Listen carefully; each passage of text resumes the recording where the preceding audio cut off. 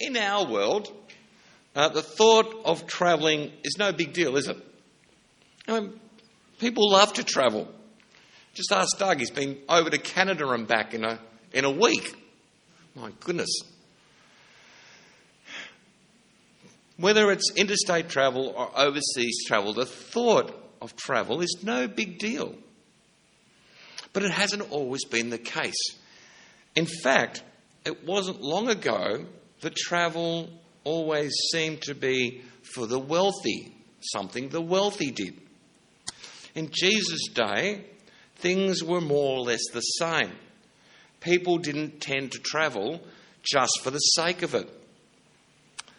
The major journey, of course, for the people of Galilee was the annual pilgrimage from Galilee to Jerusalem, about a 3 or 4 day walk.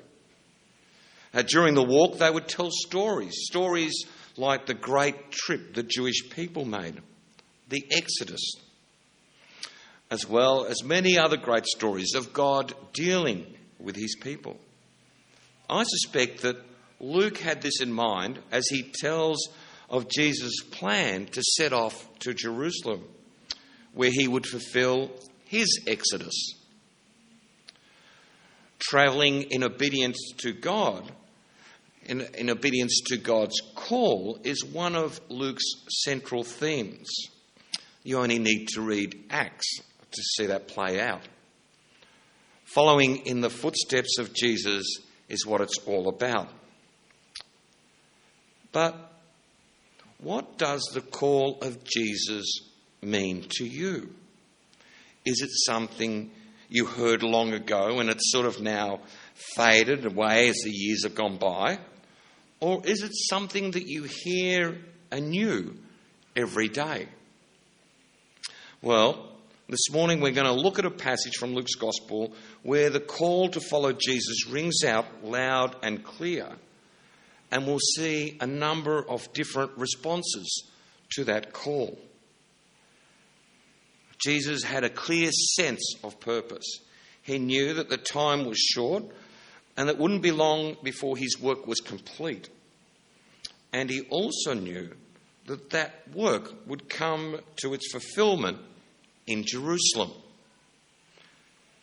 So we're told he sets his face to go to Jerusalem. He's going to Jerusalem to fulfill God's plan for him and through him for all of humanity. As he starts off, he approached a Samaritan village, and so he sends messengers ahead. The word here could also mean angels. Luke wants to remind us that this is indeed an exodus. In Exodus 23:20, God sends his angels before them to guide the people into the land. Now, if you know anything about the relationship between Jews and Samaritans, you'll realise that Jesus going into their village was in fact a very gracious thing for Jesus to do. You see, what he is doing is including the Samaritans in his mission. He might well have bypassed them, but no, he sets out to stay with them, to include them in the fulfillment of God's salvation plan. But what's their response? They reject him. So here we see the first type of response to Jesus' call to follow him, to join him on the way to the cross. One response of people to the call of Jesus is rejection. The danger of rejection is that Jesus will let us have our way. He never forces us to accept him. He just goes on to another village. In other words, if you choose to ignore the call of Jesus, he'll let you. Also, don't get too excited about the response of James and John to the rejection of Jesus. What they are doing is they're referring to Elijah when he was in a similar position in the Old Testament. You could read that in 2 Kings 1:10-12. But Jesus' response to James and John is saying that his journey is not a triumphant march. sweeping aside all resistance. His is a message of love, of grace, so strong, so wide-ranging, and so surprising. Many will find it shocking. So Jesus moves on. And as he's walking down the road, somebody comes up to him and says, "I'll follow you wherever you go." Here's someone who recognises Jesus as a great leader and who wants to follow him. But the only trouble is he hasn't really thought about it. He hasn't thought about what following Jesus means. It is a superficial desire to be on the excitement of Jesus' mission without considering the cost of commitment. But Jesus doesn't want superficial commitment. He wants deep commitment based on a clear understanding of what following him means. So he says, "Foxes have holes and birds of the air have nests, but the Son of Man has nowhere to lay his head." Elsewhere, he tells his disciples that following him means taking up their cross. That is, being ready to die for the sake of Jesus. The call to follow Jesus isn't an easy thing. It involves being at odds with the world, possibly at great cost. He then turns to another man and says, "Follow me." This man understands what Jesus is asking, but asks if he first be allowed to go bury his father. The obligation to bury one's father was regarded by many Jews as the most holy and binding duty of a son. But Jesus says that too is secondary to following him and announcing the kingdom. Jesus says, "Let the dead bury their own dead. But as for you, go and proclaim the kingdom of God."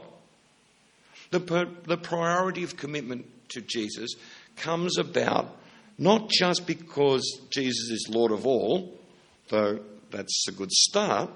No, it also comes about because people are dying. When he talks of the dead burying the dead, he's saying those who haven't heard the gospel are as good as dead. They need the gospel to bring them back to life. What's the point of caring for your father if he ends up eternal death? A much better way to care for him is to proclaim the kingdom of God to him, to tell him of Jesus' offer of forgiveness and of new life. The same applies to our next door neighbour, our brothers, our sisters, our cousins, nephews and nieces. Telling them the good news of Jesus is by far the best way to care for them. Finally, another person comes up to Jesus and says, "I will follow you, Lord, but let me first say farewell to those at my home." To me, this sounds like a pretty reasonable sort of request, doesn't it? I'm ready to sign up, but first let me say my farewells. To this person, Jesus gives what seems to be the harshest response of all of them. He says, "No one who puts a hand to the plough and looks back is fit for the kingdom of God." He seems to be saying, this call is so urgent that you don't even have time to explain to your nearest and dearest where you're going. The challenge is to move forward. The journey with Jesus comes through very clearly in the analogy with ploughing the field. Now, I'm pretty sure none of us have ever tried to plough a field behind an oxen or behind a horse, but it is important that when you plough a field, the furrows are straight. It's not easy to get them straight. But if you turn around and look back over your shoulder, then you're going to go a bit crooked. It's like singing a song. When you sing a song, you can't worry about whether you sang the last line right. You've got to concentrate on the next line coming. When you go on a journey, the map you need is the one that tells you where you need to go, not one that tells you where you've been. The call to be single-minded as a servant of God never ceases.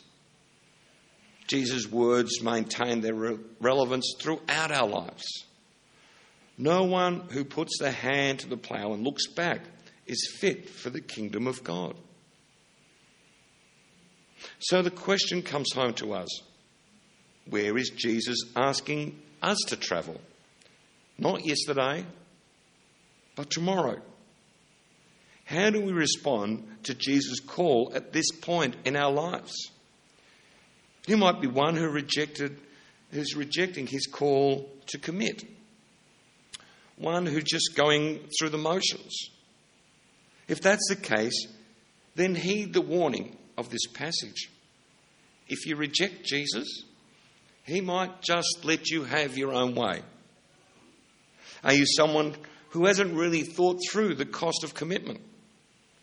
If you are, then be aware that commitment to Jesus entails committing all you are and all you have to his service.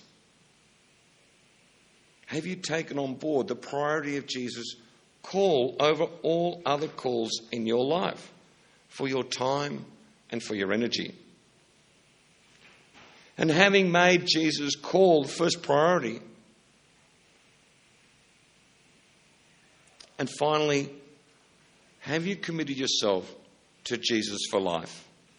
Are you prepared to continue as his servant until your last breath? The rewards of service to Jesus are great, but the demands of that service are equally stringent. So my prayer this week is that you and I, we all will be people who are totally and permanently committed to serving Jesus and proclaiming the kingdom of God to those around us. Amen.